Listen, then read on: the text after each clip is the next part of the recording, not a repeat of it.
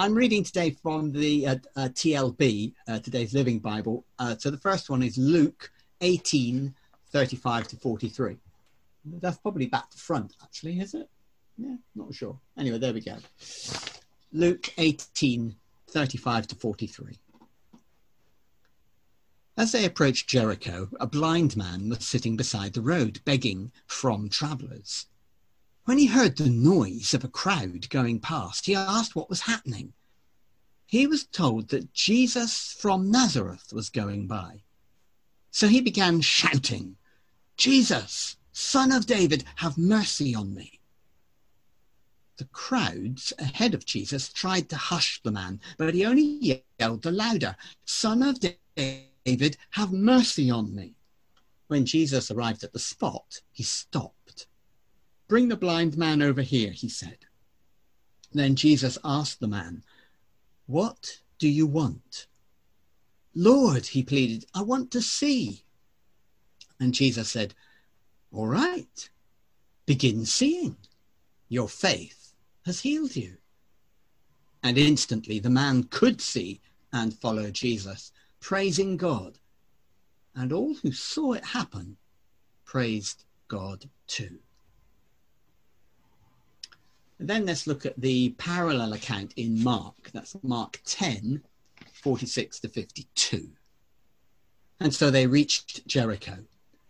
Later, as they left town, a great crowd was following. Now it happened that a blind beggar named Bartimaeus, the son of Timaeus, was sitting beside the road as Jesus was going by. And when Bartimaeus heard that Jesus from Nazareth was near, he began to shout out, "Jesus, Son of David, have mercy on me." "Oh, shut up," some of the people yelled at him. But he only shouted the louder, again and again, "Oh, Son of David, have mercy on me." When Jesus heard him, he stopped there in the road and said, "Tell him to come to me." So they called the blind man. "You lucky fellow," they said. "Come on, he's calling you." Bartimaeus yanked off his old coat and flung it aside, jumped up and came to Jesus. "What do you want me to do for you?" Jesus asked. "Oh, teacher," the blind man said, "I want to see." And Jesus said to him, "All right, it's done. Your faith has healed you." And instantly the blind man could see and followed Jesus down the road. May God bless these portions of his word to us this morning. Well, you might well think, what is there new to learn about the passages about Bartimaeus? We've heard it so many times before. It's a story we know really well. It's amazing, isn't it, actually, the number of sporting events that have recently been cancelled, including the London Marathon and the North Great Run. Now, I've never run a marathon. That's not quite my style.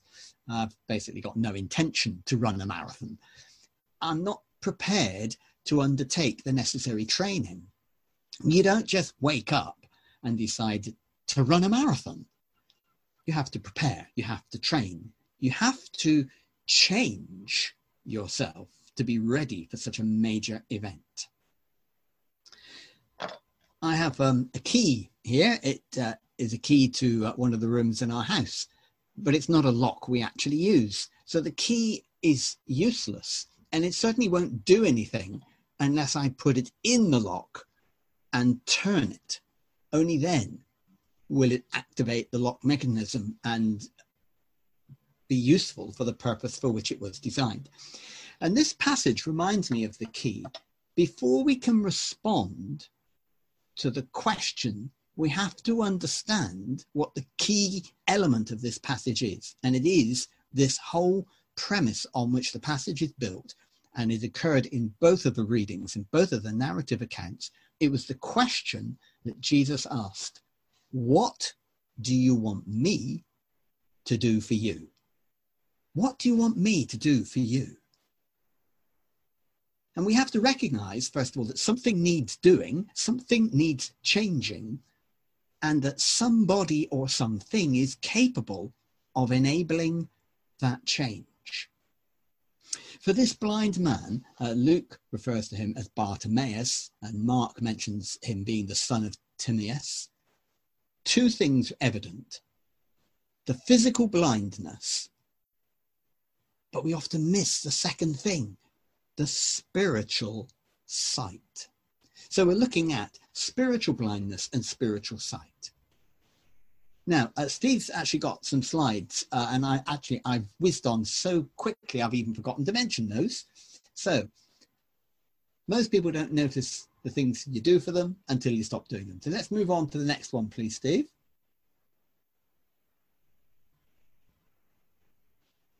Yep. And the next one, the question that something needs doing, and then the two things, and the next one, please, Steve.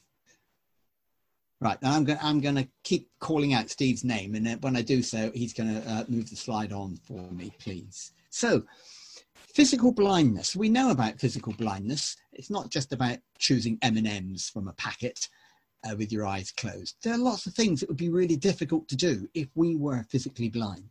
And sight is often thought about as looking, but the problem is with looking is that we don't necessarily see. You know, I can look everywhere for my glasses, but why is it it's my wife who says to me, well, they're there. Didn't you see them? And I go, well, I've looked there 6 times already, or the car keys, you know? So frustrating. I can look, but I don't necessarily see. So let's move on to the next one, Steve, please. Looking, about directing your eyes for the purpose of seeing something, really focusing in on it. Rick Arnold talks about spiritual sight like this. He says, I may hear talking about blind faith, but real faith is not blind. Real faith is when we trust in what we see by the Spirit. Real faith is when we trust in what we see by the Spirit. The Bible says to walk by faith is not, and not by sight, but this does not mean that faith is blind. It means that faith is not limited to physical sight. It's so important that we understand those differences.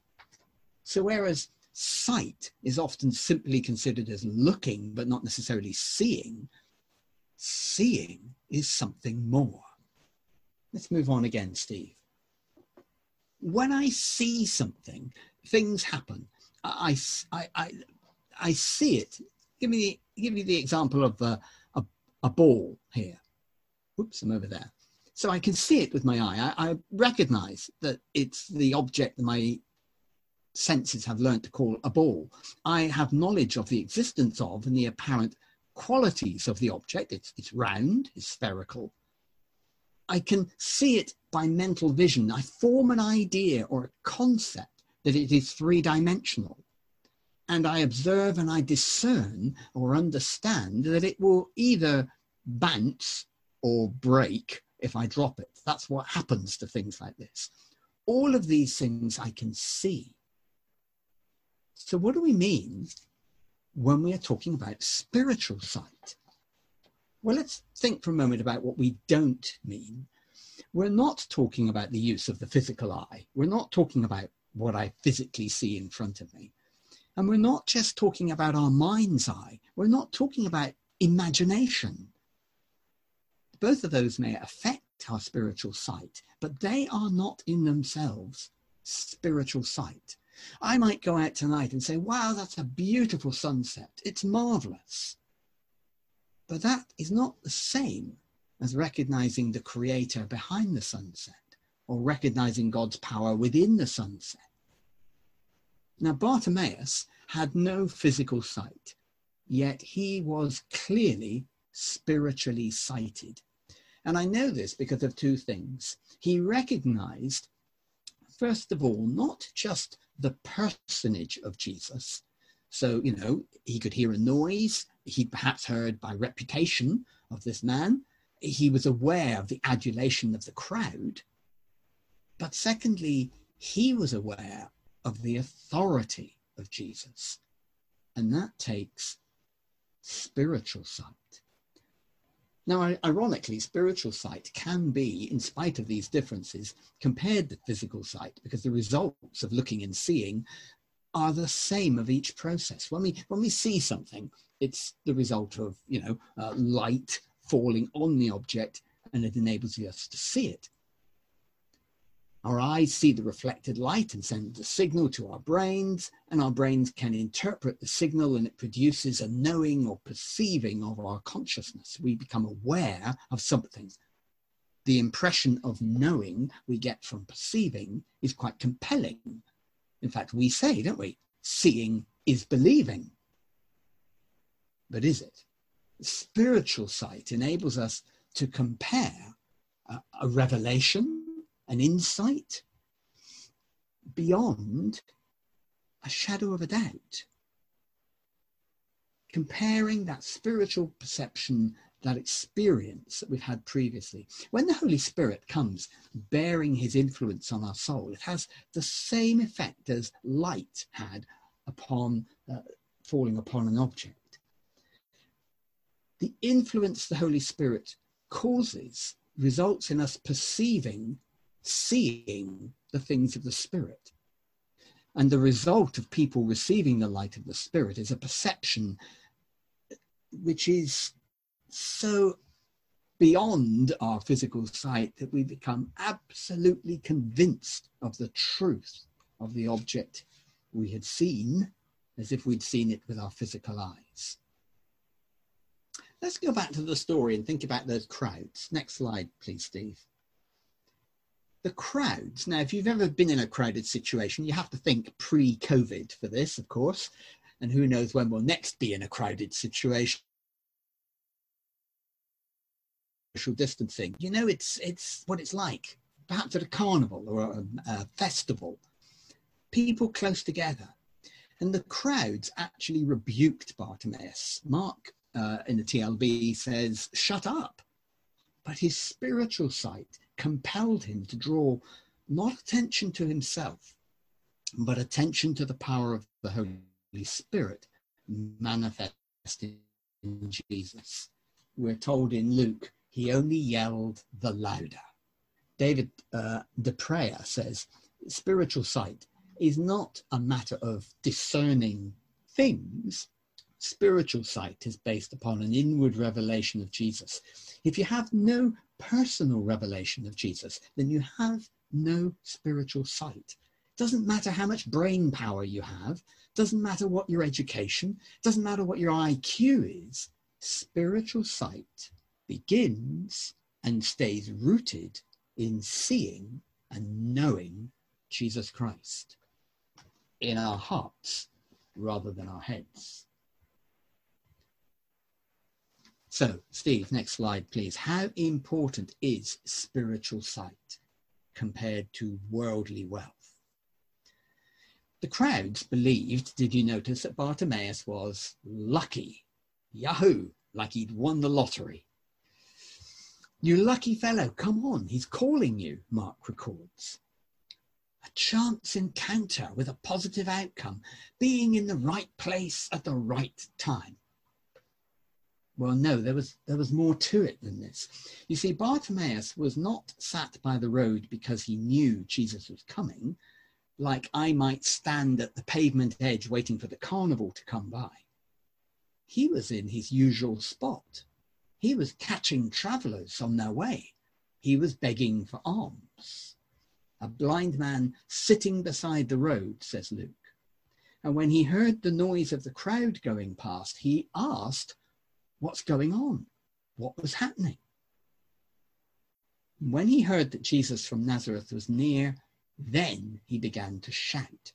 Spiritual sight enabled the blind beggar to understand that now was the time to do something.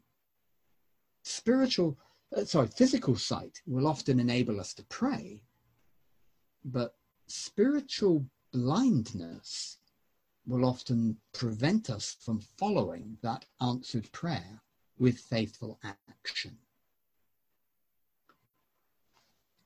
Yes, please, Steve. Action. Action speaks louder than words. You know, the Bible is littered with examples of statement and the resulting human action. So let me just step to sort of one side a minute and look at how people who were prepared to act, who were prepared not to be spiritually blind, were given new skills from the Holy Spirit. The people who demonstrated spiritual sight.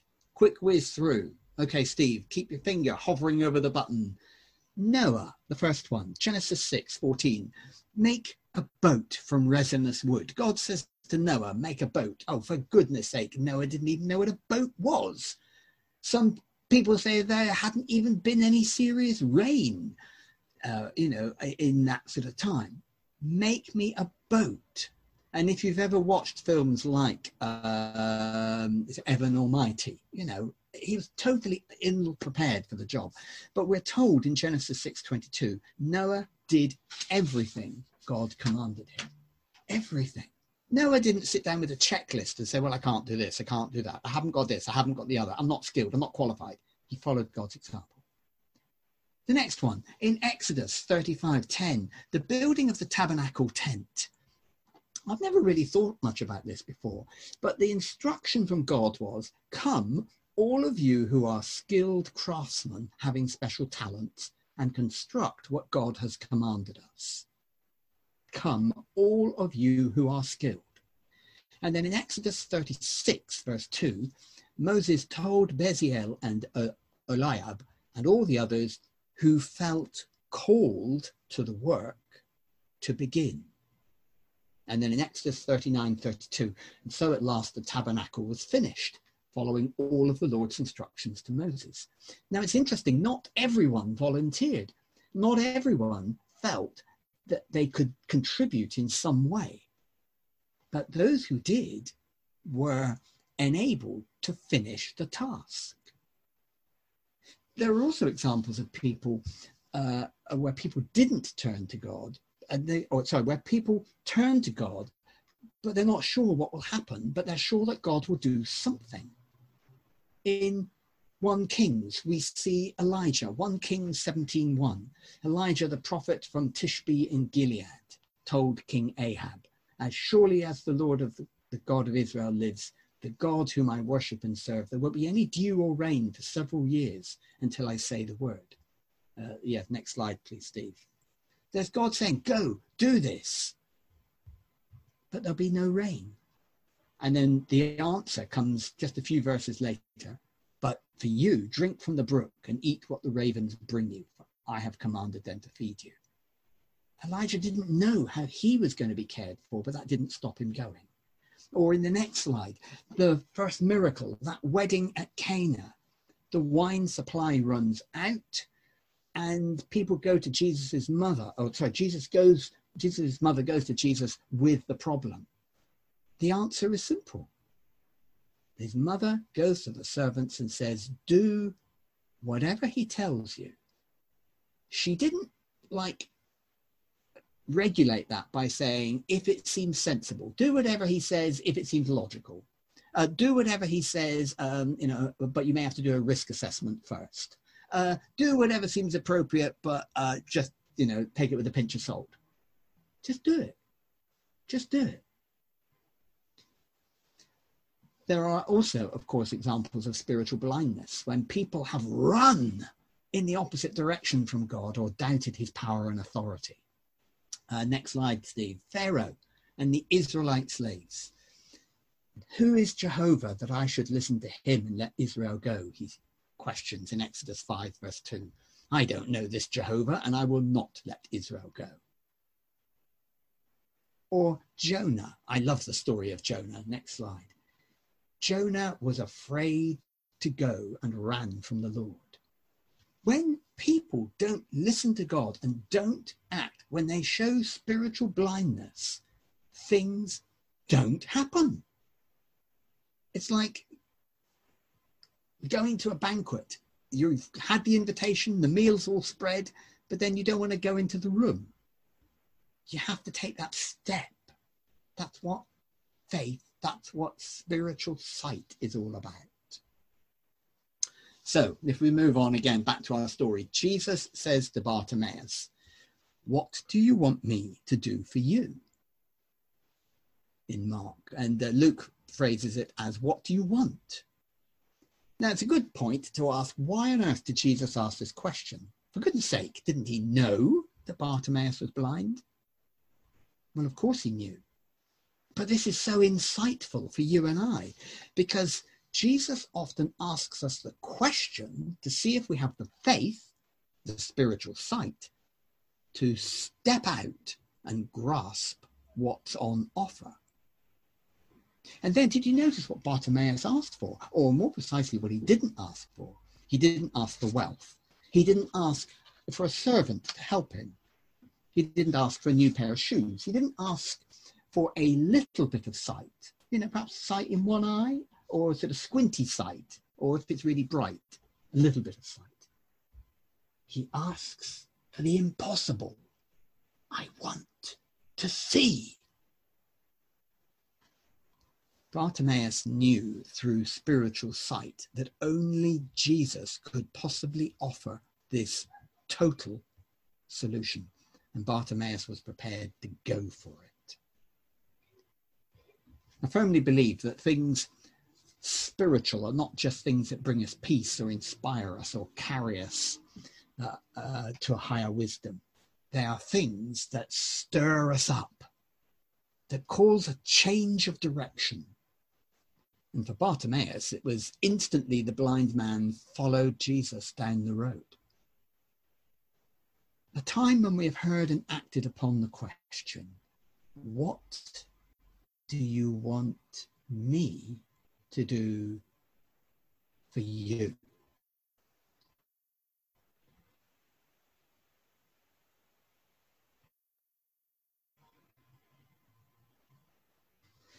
Jesus asks this question of us. It's not some sort of test. It's because he longs for us to become an explorer. Next slide, please, Steve. To delve, to reach, to stretch into the limits, not the limits of his ability, but the limits of our faith. In James 4, verse 2, next slide, please, Steve, we read this.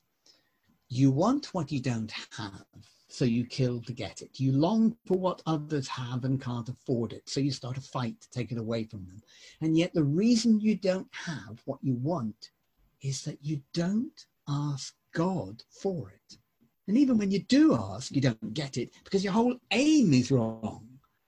You only want what will give you pleasure.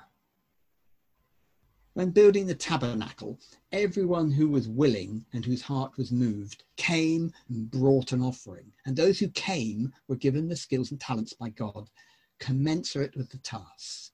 And we've got 4 slides in a row. They were willing, they were spirit-led, they were active, and they were enabled by the Holy Spirit. Bartimaeus had to be in the right place by the road, but this was just where he always was. But he had to make a noise. He had to move. He had to listen. He had to ask.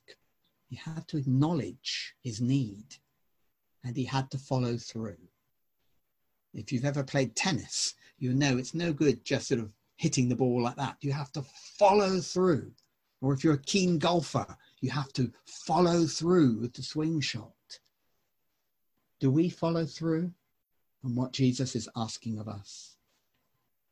Steve Sanchez once wrote, as valuable as your physical eyesight is, you have a set of spiritual eyes that are even more valuable. Not only do you have spiritual eyes, but you must use them if you want to live a life that finds its satisfaction in God. You must use your spiritual eyes if you want to live a life that finds satisfaction in God. Erwin McManus in the book The Last Arrow says this about the Psalms.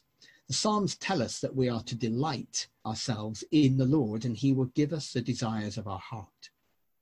This means we need to know our hearts. We need to know our desires, and we must allow those desires to be informed and then formed by the love and worship of God. If you don't know what you want, then God trying to give you what he wants is a wasted effort. You have to want what God wants in order to receive what God wants to give you. Let me read that last bit again. You have to want what God wants in order to receive what God wants to give you. Do your spiritual eyes have 20/20 vision? Can you see him? Can you hear him? Can you serve him by answering him, "This is what I want you to do for me today, Jesus"?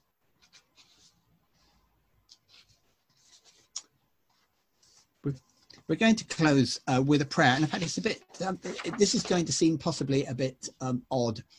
We're going to close with a prayer, a reflection. Then we're going to say a prayer together. And then I'm going to take you into the last song, which is a modern setting of Jesus, Lover of My Soul. It's got a fantastic build to it. So stick with it. It's a really easy tune to pick up. And it's just fabulous. I really love it. But I'm actually going to come off the chat. And the reason for that is I want you then as a fellowship to just have time when you can share together with one another after the singing of that song. And I feel I'd be rather intruding to come in with you on that chat. This is your time to just wave to each other or say hi or just say how you're really feeling. Just enjoy that time together, like you would over tea and coffee or biscuits. All right, let's just pray together. Lord Jesus, fit me in somewhere, in this giant jigsaw, God, somewhere in life's work of art, the one you're working. Select a space my shape can fill. And with a puzzle maker's skill, let my contours find their fit without contortion. And we're going to finish by saying a prayer together. And Steve, I think, has the words for that as well. Thank you, Steve. A blessing. Let's say this together, one to another. Deep peace of the running wave to you. Deep peace of the flowing air to you. Deep peace of the quiet earth to you. Deep peace of the shining stars to you.